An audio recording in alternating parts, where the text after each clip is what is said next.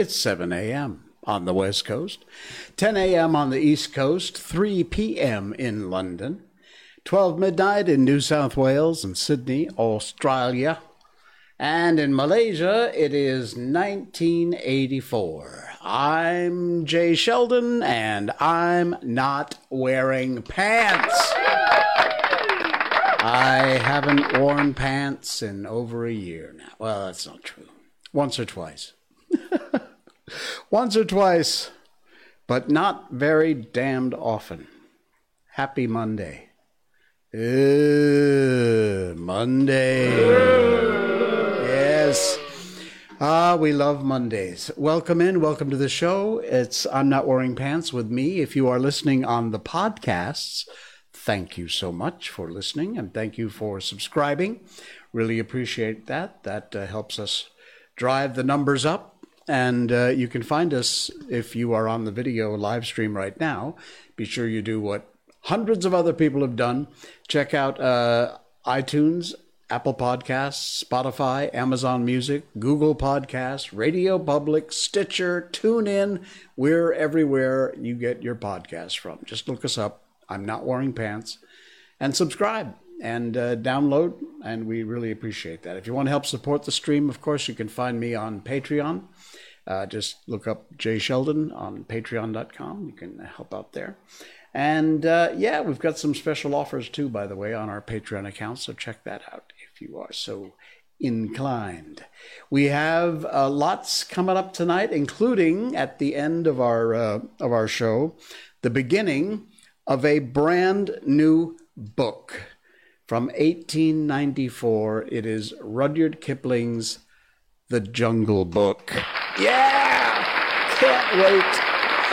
Oh, man, this is going to be so much fun. I've never read The Jungle Book. Of course, I saw the movie when I was a kid, the animated cartoon film. And there has since been at least one, if not more, remakes. I know there was a... Joanne, hey, welcome. Thank you very much. Thanks for the like. Nice to see you, Joanne. Miss you a lot. So we're going to start The Jungle Book tonight. And trust me, as we found out with a lot of these books we've read since the very beginning of our streaming, 80 shows ago? Wow. The books are most of the time very different from the films, and you are going to find out the same thing is true of The Jungle Book. It's still fascinating. We just got through with The Little Prince last stream on Saturday night. What a great way to wrap up. The Little Prince is an amazing book. We've done The Wonderful Wizard of Oz, Alice in Wonderland, The Velveteen Rabbit, Peter Pan, and now we begin The Jungle Book. Fair warning, though, these chapters are really long. So in some cases, we might wind up actually splitting a chapter into two shows because they are long, but they're fascinating. Rudyard Kipling is an amazing author, and The Jungle Book is an amazing book. So I hope you will enjoy that. A lot of fun. Right. Miko's doing well, and a matter of fact, at the moment, she is lying on the bed, stretched out with the aircon blowing on her. And so, yeah, she's got the aircon all to herself in the bedroom. Very nice. Lucky. And we discovered this week that Miko loves jackfruit. Nangka, as we say here in Malaysia. It's jackfruit. Likely, if you're in other parts of the world besides Southeast Asia, you probably don't know what jackfruit is. It's amazing. It's like candy growing on a tree. It is incredible. Locus Pocus, hi, welcome to the stream. Thank you for popping in. Jackfruit, I suddenly realized I got two weird things that I truly believe in my heart of hearts. It's a Jay Sheldon conspiracy theory. But I really, really believe this is true. If you think about it, do a blind taste test, you'll agree with me. Here's the first one, since we're talking about jackfruit. Jackfruit has to be where Juicy Fruit gum got its flavor from. Because and again, I don't think Juicy Fruit gum is available here in Malaysia. I don't think I've ever seen it. but or at least it was huge in the US. Juicy Fruit has a very particular flavor. It's a yellow package. In fact, it's kind of the color of jackfruit, yellowy orange. And jackfruit tastes exactly like Juicy Fruit. Check it out. Try some Juicy Fruit. Try some jackfruit. They're the same thing. Anyway, we found out Miko loves jackfruit, and I looked it up. It is okay. It's safe in small quantities for the dog, so that's a good thing. Yeah, but she loves it. She can't get enough. If she hears, I bought some prepackaged. They've already taken it out and put it in the little plastic container. The moment she hears that lid come off, boom! I turn around. She's standing there looking up at me with those puppy dog eyes. Can I have some? And of course, I give in and give her a little bit. Okay. Second J. Sheldon flavoring conspiracy theory. Dr. Pepper. Again, I don't ever remember seeing Dr. Pepper here in Malaysia. Maybe in some of the village grocer that carries a lot of imported goods. But I don't believe Dr. Pepper's available in Malaysia, which kind of sucks because I loves me some Dr. Pepper. Excuse me. Anyway, I have held this J. Sheldon conspiracy theory forever. And I know I'm right. Don't argue with me. Dr. Pepper, where does it get its flavor from? You won't believe me when I tell you. But I swear to you it's true. It's prune soda. Prune soda. I'm not kidding. No. Now, hear me out. You're working for whatever company that's creating flavors of soda. And so you've got an open mind and you try this and you try asparagus soda and you try Brussels sprout soda and you're trying everything and nothing's working. The taste tests come back and they're like, blech. And so you think, hey, what about prunes? Prune soda. That's got a nice flavor. If you don't think about the fact that it's prunes, because a lot of people don't like prunes. So they put the prunes in flavoring in the soda. They give it in a blind taste test, and everybody loves it.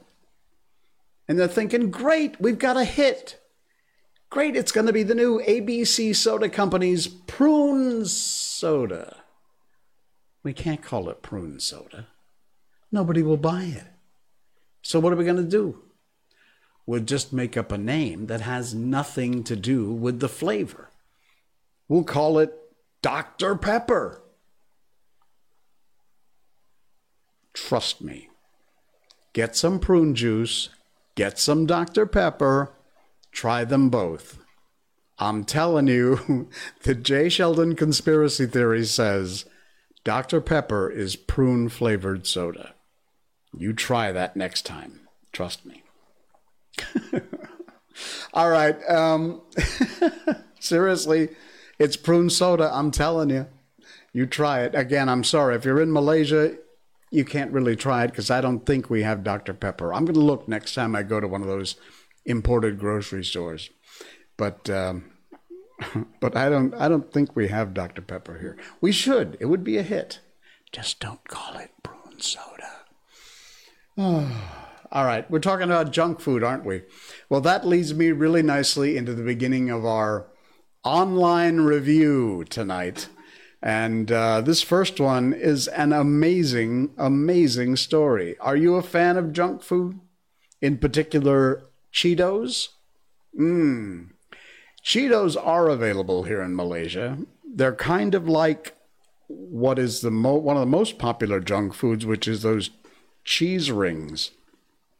I forget what they're called. I have a pack of them downstairs in the kitchen. They're these little round, orangey yellow rings.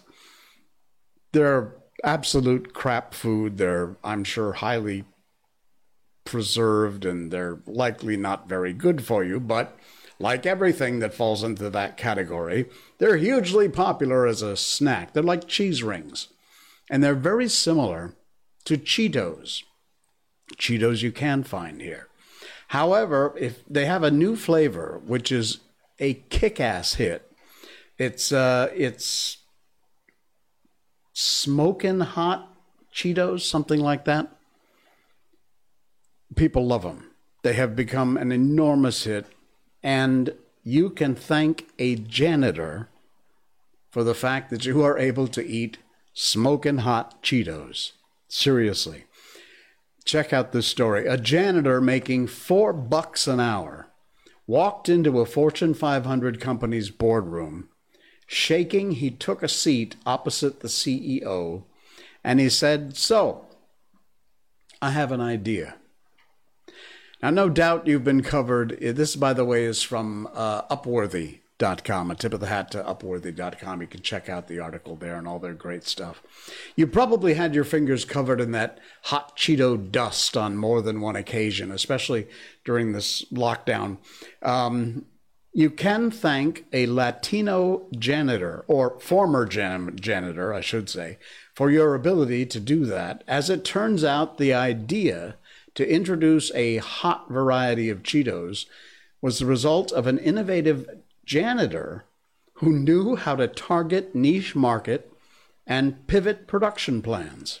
So the next time you think you need an MBA or experience on the board of a Fortune 500 company, remember the name Richard Montanez. Richard Montanez, in a viral tweet, this user, Ankith Harathi, explained Martinez's story from mopping floors to sweeping the market. He dreaded school. He was barely able to speak English. He'd cry to his mother as she was getting him ready for class, and when asked, all the other students in his class would eagerly shout out their dream job: astronaut, doctor, race car driver. But Richard had nothing to say. There was no dream where I came from. He was from Cucamonga Valley in California and shared a one-room cinder block hut with 14 members of his family at the time. Let me show you what that place looked like. There you go. Richard Montanez in Cucamonga Valley, dreaded school, barely able to speak English, cry to his mother. This is something about what Cucamonga Valley looks like. Anyway, dropped out of school in the 4th grade, took up a bunch of odd jobs at farms and factories, and he found himself in the year of 1976 in the Frito-Lay plant, which was just down the road from his house. $4 an hour was more than he'd ever made before. And as he was getting ready for his first day of work, his grandfather pulled him aside. One of his jobs was to mop the floor. And his grandfather said to him, "You make sure that floor shines, and you let them know that a Montanez mopped it." So he made it his mission to be the best janitor ever employed by Frito-Lay. He would, during his time off, learn about the different companies' products, manufacturing process, marketing. On some occasions, he would even accompany salespeople to watch them sell the Frito-Lay's products. And there we go. This is the floor that Montanez, I guess it's Montanez, mopped, and where he worked at the Frito-Lay factory. Anyway, in the mid-'80s, the company began to struggle. The then CEO, Roger Enrico, announced the Act Like an Owner initiative, which empowered all 300,000 employees at Frito-Lay to work more creatively and efficiently. Of course, Montanez listened, decided to act like an owner, and he then proceeded to have a conversation with the owner, which went something like this. "Mr. Enrico's office, who is this? Richard Montanez in California? You're the vice president overseeing California?" "No, I work at the Rancho Cucamonga plant." "Oh, so you're the vice president of operations?" "No, I work inside the plant." "You're the manager?" "No, I'm the janitor." Well, 2 weeks later, he entered the boardroom, took a moment to catch his breath, and then started telling them what he had learned about Frito-Lay and the idea he'd been working on. This is Mr. Montanez up on the screen now. And just like that, the CEO, who loved the initiative, told Montanez to prepare a presentation and set up a meeting in 2 weeks. Janitor went to the library, picked up a book on marketing strategy, started prepping. 2 weeks later, walks into the boardroom and told the company's biggest executives about his idea. He said, "I saw there was no product that catered to Latinos. Latino market was ready to explode. Frito-Lay didn't have any products that targeted them. Inspired by elote, Mexican street corn covered in spices, Richard had created his own snack. And he pulled out 100 plastic baggies. He'd taken Cheetos from the factory and coated them in his own mix of spices." And the CEO said, the room went silent. Everybody tried it. And the CEO said, "Put that mop away. You're coming with us." As we now know, Flamin' Hot Cheetos went on to become one of the company's most successful products and amassed a $20 million fortune. Not bad for a boy from Cucamonga. There he is. That is an amazing, amazing story. $20 million fortune. And Richard is now a vice president. How fantastic is that? That is insane. That is such a great story. So, whatever your job is, it doesn't matter. I stocked shelves at a grocery store, Utzler's Country Store in West Cornwall, Connecticut. But I was so proud of those shelves, and I made sure all the products were lined up just straight. And just like Richard, he made sure that that floor that he mopped was shown like no other floor. I made sure those products were lined up at Utzler's store exactly right, and they all had price stickers on. Whatever your job is, you do it the best you can. And who knows, like Richard, you have an idea? Take a chance. Why not? You never know. These things work out sometimes. What a great story.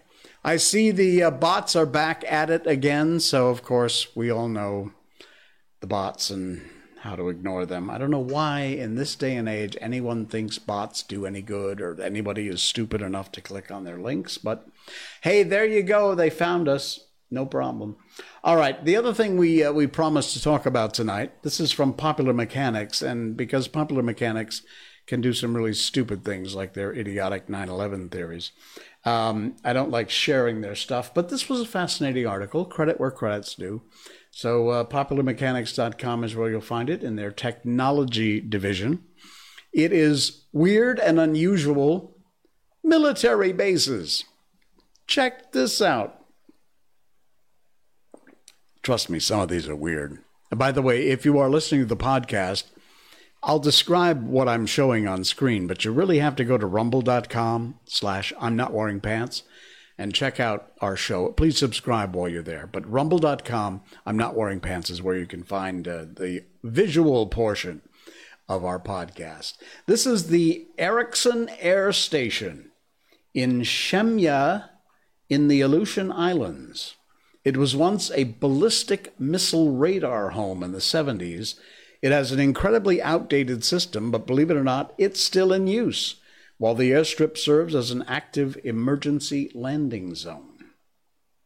Out in the middle of absolutely nowhere. How about this one? The Kwajalein Atoll in the Marshall Islands. This is one of the largest coral atolls in the world, and the United States has a base there. It was opened during World War II and apparently still in existence. For what reason, I have no idea. But then again, it's probably above my pay grade. Fort Detrick is in Maryland. We all hear actually about Fort Detrick. What started as Camp Detrick, believe it or not.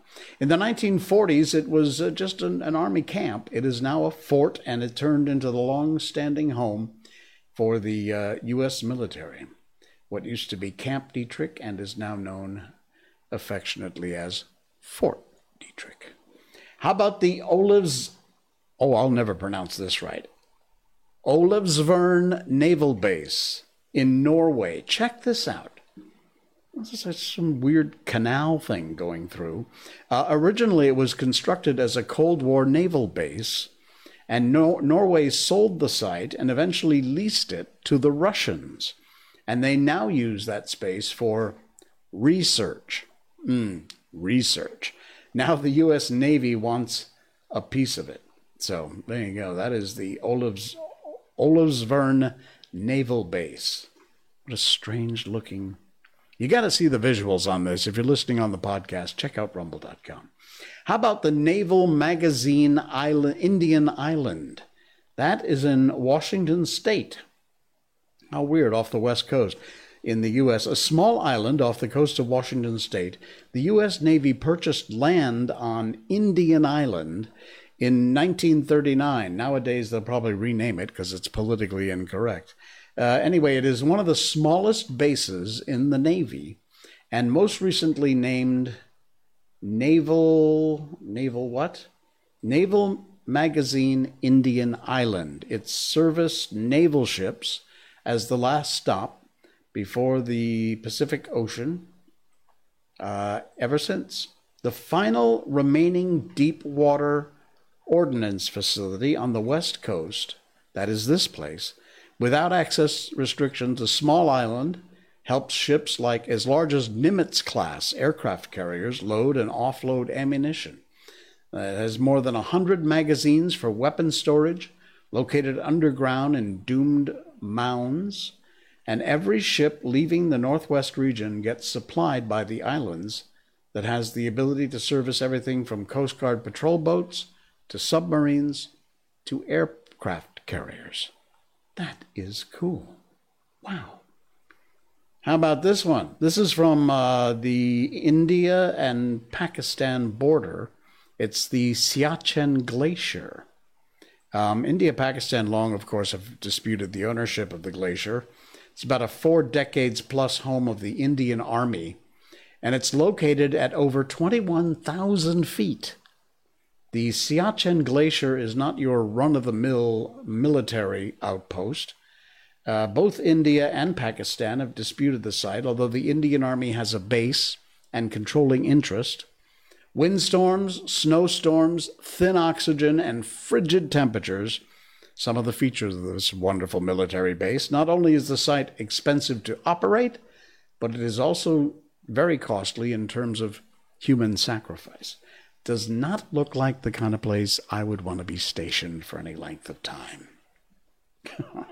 Mount Weather in Virginia. Have you ever heard of that? Well, not many people had, actually. The public first heard about this, which is now run by Homeland Security, back in 1974. But it's been around a lot longer than that. The weather history dating to the 1800s, and it was used during World War II. It has an ample shroud of intrigue with an origin story that really pretty much nobody knows about. It was born as a weather station in the 1800s, became a camp during World War II, and there's a huge underground portion of this facility that nobody really knows what's going on down there, but it is run by the Department of Homeland Security. They believe it houses operations center, high-level government officials for probably continuity of government during emergency time. Wow, fascinating. Here's one from Russia. This is the Kapustin Yar, one of the Soviet Union's first rocket and missile test sites. In addition to testing early ballistic missiles, Kapustin Yar was the site of some of the Soviet Union's first suborbital animal flights.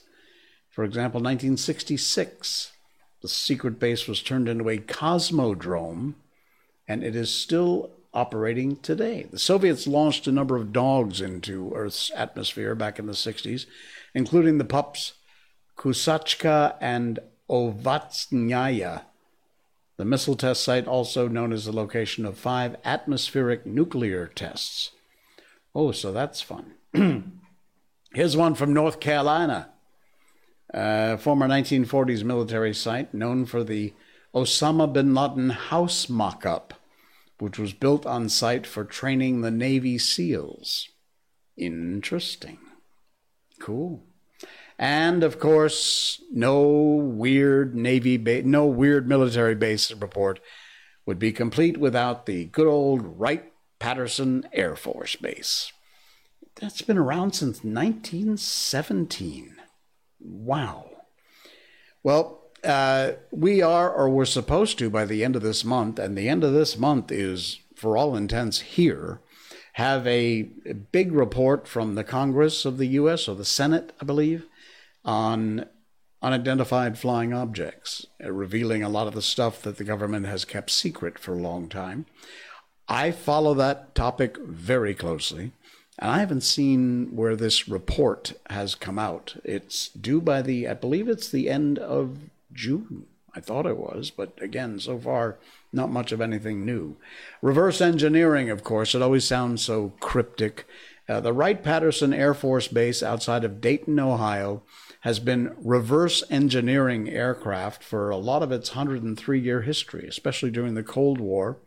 In fact, Hangar 18 has a tie to the Roswell crash, and conspiracy buffs enjoy the intrigue and the strangeness of good old Wright-Patterson. Although, that is not at all what I thought Wright-Patterson would look like. I thought it would be, maybe this is from some weird angle, because to me, it would have been much more of a buildings and airstrip sort of place. But yeah, that's an aerial shot of Wright-Patterson, where so many weird things, including items from the Roswell crash, wound up being stored. All right, around the world and now back to home again. Oh, I love the name of our show. Job candidate fails Skype interview for not wearing pants. Yes! Oh, man. This is from RamsgateandHackett.com. A tip of the hat to them for their article. But, yeah, this is the fellow. This is from Toronto. Bruce Gordon, who's the CEO of Magnus Enterprises, said, quote, "We're looking for someone who crosses their T's and dots their I's. A man who does not wear pants during a job interview gives us little faith in his ability to do so." End quote. Anyway, he was commenting on the decision to turn down Timothy Somerville for a position as marketing coordinator with the multi-million-dollar company. The job interview was conducted via Skype, as Magnus Enterprises, located in Toronto, and Mr. Somerville lives in Vancouver, planned on relocating if he was offered the job. According to the hiring manager, during the interview, Mr. Gordon was extremely impressed with Timothy's credentials and casual confidence. That is until the end of the interview, when Mr. Somerville stood up briefly. There's your problem. If you're not wearing pants, don't stand up. Anyway, he revealed to his interviews that he was not wearing pants, and to make matters worse, sources claim he was wearing leopard print jockeys. Yes! I'll have to try that, a pair of good old leopard print jockeys. Mr. Gordon said the purpose of the interview was to assess his people skills and his personality, to determine if he would be a good fit for the team. After seeing him in his drawers, I'm afraid that's not the case. Well, you know what? That sucks. First of all, what does leopard skin jockey shorts have to do with his personality and his abilities? I'm quite sure if he came to the office and you gave him the job, he would be wearing pants. Nowadays, we don't have to wear pants. Isn't that the point? I'm not wearing pants. Unbelievable. All right, I got one more for you, very quick one, but it's really nice. It's very inspirational. And a good friend It's a public post, so I'm not giving away any secrets. Zahari Mohammed posted this, and I thought it was so nice. It is a picture of what I believe is a Ramadan tree. Let me move. There we go. Move that over a little bit so you can see it better. And if you notice, I'm not sure you can actually see this, but let me read the caption first, because that's the important part. And then I'll show you the picture up close. It says, "I'm just a gardener in this orchard." Yeah. "This is the first time the owner tasted after about 30 years, ever since I took care of this orchard, because it's full of monkeys. What I did was I talked to the monkeys. Aloud, without them being around, of course. I told them, you can eat all you want, but just leave some for me. Please take the uppermost parts where I can't reach." And then he says, funny, isn't it, how that works? I don't know if you can see this or not. It doesn't exactly come out no matter what I do with this. But if you see this, what looks like to me a rambutan tree, in the actual original photograph, the top of the rambutan tree, the part that's missing on this clip, is completely empty of fruit, where the monkeys have stolen it. And all down below here is covered in fruit, where they haven't touched it. So apparently appealing to monkeys, whether they're in the room or not, works quite well. Nice job, Zahari. I like that. It's a great story. And apparently the monkeys listened. Not bad. All right, we got a lot more coming up, and that includes this remarkable book. We start a new book. We finished up The Little Prince on Saturday night. And so tonight we begin a brand new book. These books come to us from the Gutenberg Project. They are in the public domain. They're copyright free. And unfortunately, that's the only kind of books we're able to read here, because otherwise it's considered a public performance and we would get copyright strikes. But these come from Gutenberg.org. I can't encourage you strongly enough to check out Gutenberg Project online. You'll find all kinds of amazing books. You can download the ones we've read. There's hundreds and hundreds of titles there. They're all in the public domain. It's all free. And they're in different formats, however you like reading your books. One of the big things I set out to do when I started this stream was to encourage people to read. By reading to you. By reading to you, I hope that you will remember what it's like to read and go back to reading. And teach and encourage your kids to read. We always pepper our streams with a little cute or funny thing parents have done to encourage their kids to read. And that's part of why we do this, in addition to the fact that I love reading. So we've done a lot of books. They are very different from their film versions, including this one. You'll find out soon. And the other thing is that the chapters are very long. So with the Jungle Book, Rudyard Kipling's book was originally published back in 1894. The chapters are long. Some of them I will have to break down into part 1, part 2. So we're going to begin that tonight. Before we do, I just encourage you once again to check us out at rumble.com/I'mNotWearingPants. Please subscribe to the video version of our show. Also, set up a reminder, like our page on Facebook, YouTube, Twitch.tv, I'm Not Wearing Pants, or Jay Sheldon No Pants. You'll find our merchandise there.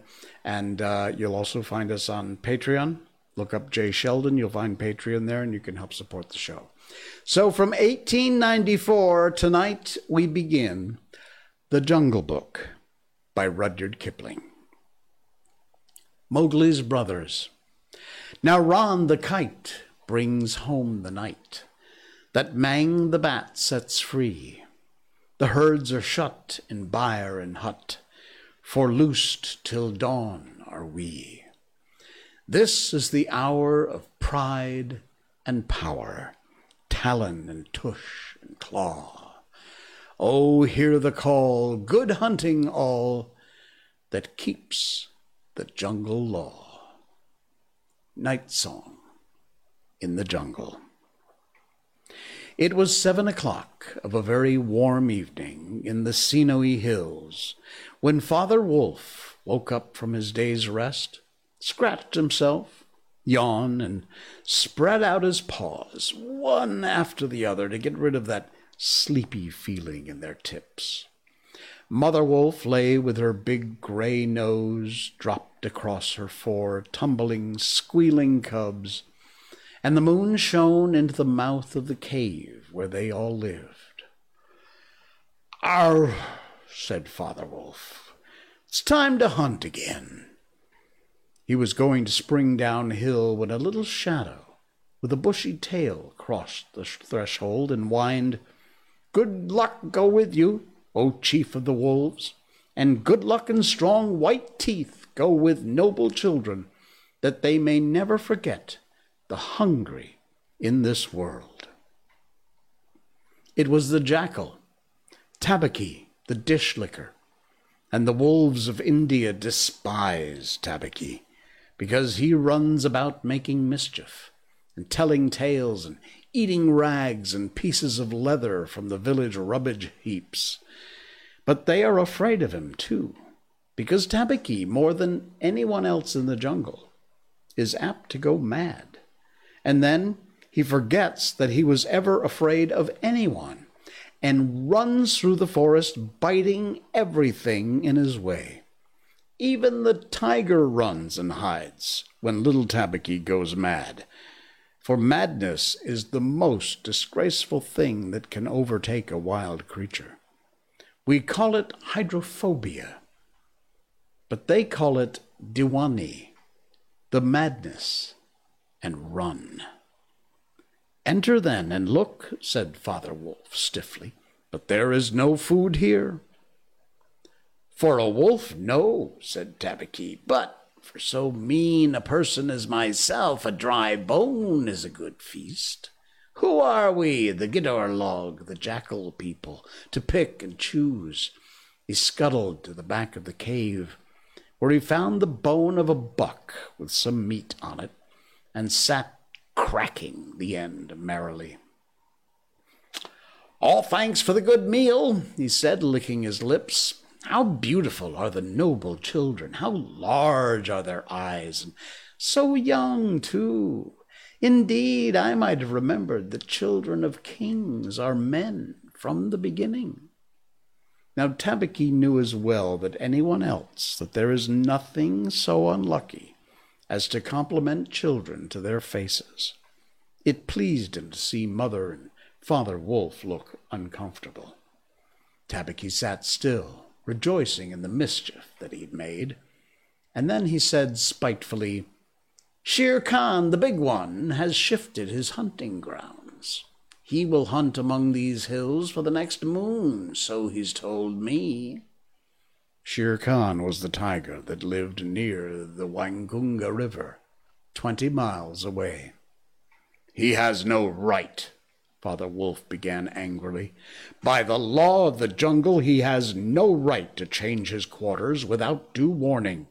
He will frighten every head of game within 10 miles. And I have to kill for 2 these days." "His mother did not call him Lungri, the lame one, for nothing," said Mother Wolf quietly. "He has been lame in 1 foot from his birth. That is why he has only killed cattle. Now the villagers, the Kunga, are angry with him, and he's come here to make our villagers angry. They will scour the jungle for him when he is far away, and we and our children must run when the grass is set alight. Indeed, we are very grateful to Shere Khan." "Shall I tell him of your gratitude?" said Tabaqui. "Out!" snapped Father Wolf. "Out and hunt with thy master. Thou hast done harm enough for one night." "I go," said Tabaqui quietly. Ye can hear Shere Khan below in the thickets. I might have saved myself the message." Father Wolf listened, and below in the valley that ran down to a little river, he heard the dry, angry, snarling, sing-song whine of a tiger who has caught nothing and does not care if all the jungle knows it. "The fool," said Father Wolf, "to begin a night's work with that noise. Does he think that our buck like his fat Waingunga bullocks?" "Hish! It's neither bullocks nor buck he intends to hunt tonight," said Mother Wolf. "It is man." The whine had changed to a sort of humming purr that seemed to come from every quarter of the compass. It was the noise that bewilders woodcutters and gypsies sleeping in the open, and makes them run sometimes into the very mouth of the tiger. "Man," said Father Wolf, showing all his white teeth. "Fog! Are there not enough beetles and frogs in the tanks that he must eat man? And on our ground, too." The law of the jungle, which never orders anything without a reason, forbids every beast to eat man except when he is killing to show his children how to kill. And then he must hunt outside the hunting grounds of his pack or tribe. The real reason for this is that man-killing means, sooner or later, the arrival of white men on elephants with guns, and hundreds of brown men with gongs and rockets and torches, and then everyone in the jungle suffers. The reason the beasts give among themselves is that man is the weakest and the most defenseless of all living things, and it is unsportsmanlike to touch him. They say, too, and it is true, that man-eaters become mangy and lose their teeth. The purr grew louder and ended in a full-throated "arr" of the lion's charge. Then there was an howl, an untigerish howl, from Shere Khan. "He has missed," said Mother Wolf. "What is it?" Father Wolf ran out a few paces and heard Shere Khan muttering and mumbling savagely as he tumbled about in the scrub. "The fool has had no more sense than to jump at a woodcutter's campfire, and has burned his feet," Father Wolf said with a grunt. "Tabaqui is with him." "Something is coming uphill," said Mother Wolf, twitching one ear. "Get ready." The bushes rustled a little in the thicket, and Father Wolf dropped with his hunches under him, ready for his leap. Then, if you'd been watching, you would have seen the most wonderful thing in the world. The wolf checked in mid-spring. He made his bound before he saw what it was he was jumping at, and then he tried to stop himself. The result was that he shot straight up into the air for 4 or 5 feet, landing almost where he left the ground. "Man!" he snapped. "A man cub! Look!" Directly in front of him, holding on by a low branch, stood a naked brown baby who could just walk, as soft and as dimpled as a little atom as ever came into the wolf's cave at night. He looked up into Father Wolf's face and laughed. "Is that a man cub?" said Mother Wolf. "I've never seen one. Bring it here." A wolf accustomed to moving his own cubs can, if necessary, mouth an egg without breaking it. And though Father Wolf's jaws closed right on the child's back, not a tooth even scratched the skin as he laid it down among the cubs. "How little, how naked, and how bold," said Mother Wolf softly. The baby was pushing his way between the cubs to get close to the warm hide. Ahai! He is taking his meal with the others. And so this is a man's cub. Now, was there ever a wolf that could boast of a man's cub among her children? I have heard now and again of such a thing, but never in our pack or in my time, said Father Wolf. He is altogether without hair, and I could kill him with a touch of my foot. But see, he looks up, and he's not afraid. The moonlight was blocked out of the mouth of the cave, for Shere Khan's great square head and shoulders were thrust into the cave. Tabaqui behind him was squeaking, my lord, it went in there." "Shere Khan does us great honor," said Father Wolf, but his eyes were very angry. "What does Shere Khan need?" "My quarry. A man-cub went this way," said Shere Khan. "Its parents have run off. Give it to me." Shere Khan had jumped at the woodcutter's campfire, as Father Wolf had said, and was furious from the pain of his burned feet. But Father Wolf knew that the mouth of the cave was too narrow for the tiger to come in. Even where he was, Shere Khan's shoulders and forepaws were cramped for want of room, as a man's would be if he tried to fight in a barrel. "The wolves are free people," said Father Wolf. "They take orders from the head of the pack, and not from any striped cattle killer. The man-cub is ours, to kill if we choose. Ye choose, and ye do not choose. What talk is this of choosing? By the bull that I killed, am I to stand nosing into your dog's den for my fair dues? It is I, Shere Khan, who speak." The tiger's roar filled the cave with thunder. Mother Wolf shook herself clear of the cubs and sprang forward, her eyes like two green moons in the darkness, facing the blazing eyes of Shere Khan. "And it is I, Raksha the demon, who answers. The man's cub is mine, Lungri, mine to me. He shall not be killed. He shall live to run with the pack and hunt with the pack.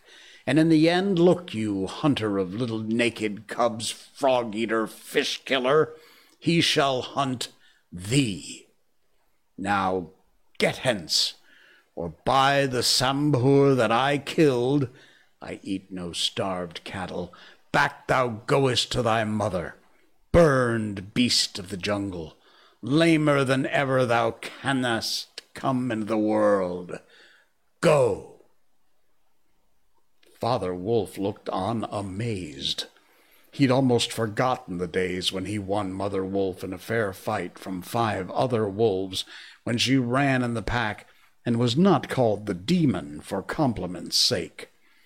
Shere Khan might have faced Father Wolf, but he could not stand up against Mother Wolf, for he knew that where he was, she had all the advantage of the ground, and would fight to the death.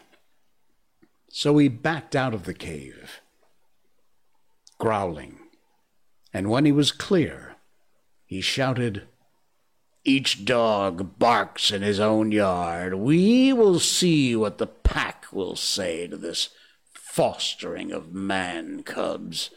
The cub is mine, and to my teeth he will come in the end, oh bush-tailed thieves." Mother Wolf threw herself down, panting among the cubs, and Father Wolf said to her gravely, "Shere Khan speaks this much truth. The cub must be shown to the pack. Wilt thou still keep him, Mother?" "Keep him," she gasped. "He came naked, by night, alone and very hungry. Yet he was not afraid. "Look, he's pushed one of my babies to one side already. And that lame butcher would have killed him and would have run off to the Waingunga while the villagers here hunted through all of our lairs in revenge. Keep him? Assuredly I will keep him. Lie still, little frog. O thou Mowgli, for Mowgli the frog I will call thee. The time will come when thou wilt hunt Shere Khan as he has hunted thee." "But what will our pack say?" said Father Wolf. "The law of the jungle lays down very clearly that any wolf may, when he marries, withdraw from the pack he belongs to. But as soon as his cubs are old enough to stand on their own feet, he must bring them to the pack council, which is generally held once a month at the full moon, in order that the other wolves may identify them. After that inspection, the cubs are free to run where they please, and until they have killed their first buck, no excuse is accepted if a grown wolf of the pack kills one of them. The punishment is death where the murderers can be found, and if you think for a minute, you will see that this must be so." Father Wolf waited till his cubs could run a little, and then on the night of the pack meeting took them and Mowgli and the mother wolf to the council rock, a hilltop covered with stone and boulders where 100 wolves could hide. Akela, the great gray lone wolf, who led all the pack by strength and cunning, lay out at full length on his rock, and below him sat 40 or more wolves of every size and color, from badger-colored veterans who could handle a buck alone, to young black 3-year-olds who thought they could. The lone wolf who'd led them for a year now had fallen twice into a wolf trap in his youth, and once he had beaten and left for dead, so he knew the manners and customs of men. There was very little talking at the rock. The cubs tumbled over each other in the center of the circle where their mothers and fathers sat, and now and again a senior wolf would go quietly up to a cub, look at him carefully, and return to his place on noiseless feet. Sometimes a mother would push her cub far out into the moonlight to be sure that he had not been overlooked. Akela from his rock would cry, "Ye know the law, ye know the law. Look well, O wolves," and the anxious mothers would take up the call, "Look, look well, O wolves." At last the mother wolf's neck bristles lifted as the time came. Father Wolf pushed Mowgli the frog, as they called him, into the center, where he sat laughing and playing with some pebbles that glistened in the moonlight. Akela never raised his head from his paws, but went on with the monotonous cry, "Look well." A muffled roar came up from behind the rocks, the voice of Shere Khan crying, "The cub is mine. Give him to me. What have the free people to do with a man cub?" Akela never even twitched his ears. All he said was, "Look well, O wolves. What have the free people to do with the orders of any save the free people? Look well." There was a chorus of deep growls, and a young wolf in his 4th year flung back Shere Khan's question to Akela. "What have the free people to do with a man cub?" Now the law of the jungle lays down that if there is any dispute as to the right of a cub to be accepted by the pack, he must be spoken for by at least 2 members of the pack who are not his mother and father. "Who speaks for this cub?" said Akela. "Among the free people, who speaks?" There was no answer, and Mother Wolf got ready for what she knew would be her last fight. if things came to fighting. Then the only other creature who was allowed at the pack council, Baloo, the sleepy brown bear who teaches the wolf cubs the law of the jungle, old Baloo, who can come and go where he pleases because he eats only nuts and roots and honey, rose upon his hind quarters and grunted. "The man-cub, the man-cub," he said. "I speak for the man-cub. There's no harm in a man's cub. I have no gift of words, but I speak the truth. Let him run with the pack, be entered with the others. I myself will teach him." "We need another," said Akela. "Baloo has spoken, and he is our teacher for the young cubs. But who speaks besides Baloo?" A black shadow dropped down into the circle. It was Bagheera, the Black Panther, inky black all over, but with the panther markings showing up in certain lights, like the pattern of watered silk. Everybody knew Bagheera, and nobody dared to cross his path, for he was as cunning as Tabaqui, as bold as the wild buffalo, and as reckless as the wounded elephant. But he had a voice as soft as wild honey dripping from a tree, and a skin softer than down. "O Akela, and ye the free people," he purred, "I have no right in your assembly, but the law of the jungle says that if there is a doubt which is not a killing matter in regard to a new cub, the life of that cub may be bought at a price. And the law does not say who may or may not pay that price. Am I right?" "Good, good," said the young wolves, who are always hungry. "Listen to Bagheera. The cub can be bought for a price. It is the law." "Knowing that, I have no right to speak here. I ask your leave." "Speak, then!" cried 20 voices. "To kill a naked cub is shame. Besides, he may make better sport for you when he's grown. Baloo has spoken on his behalf, and now to Baloo's word I will add one bull, and a fat one, newly killed, not half a mile from here, if ye will accept the man's cub according to the law. Is it difficult?" There was a clamor of scores of voices saying, "What matter? He will die in the winter rains. He will scorch in the sun. What harm can a naked frog do us? Let him run with the pack. Where is the bull, Bagheera? Let him be accepted." And then came Akela's deep bay, crying, look well, O wolves." Mowgli was still deeply interested in the pebbles, and he didn't notice when the wolves came and looked at him one by one.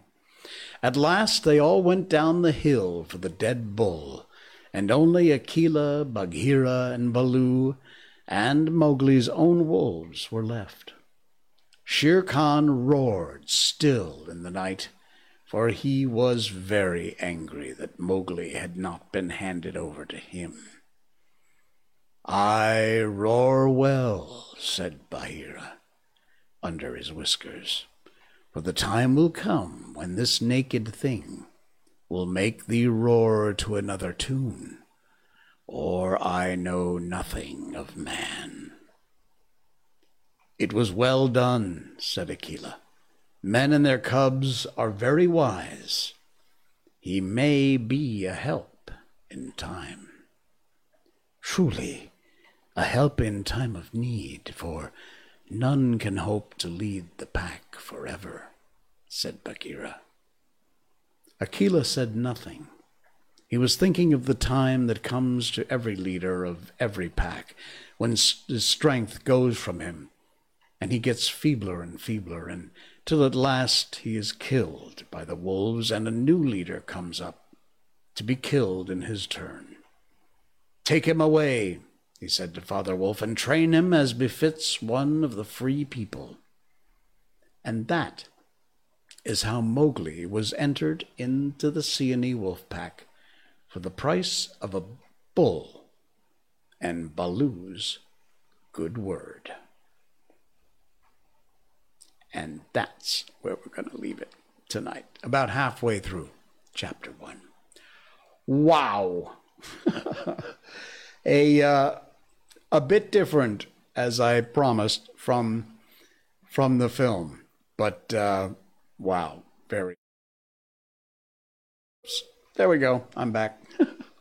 Very, very interesting book. The Jungle Book. We started the first half of chapter 1. Fantastic. That was cool. Hope you enjoyed it. We will continue on with chapter 1 on our next stream, which will be coming up on Wednesday night. Hope to see you then, 10 o'clock Malaysian time. That's going to do it for us. Thanks so much for the listen and the watch, wherever you may be in our podcasts. You want to support the stream, it's patreon.com/JSheldon. You can find me over there and sign up and help. Thank you. Until next time, folks, I will see you again on Wednesday. I'm Jay Sheldon, and I'm not wearing pants. Good night.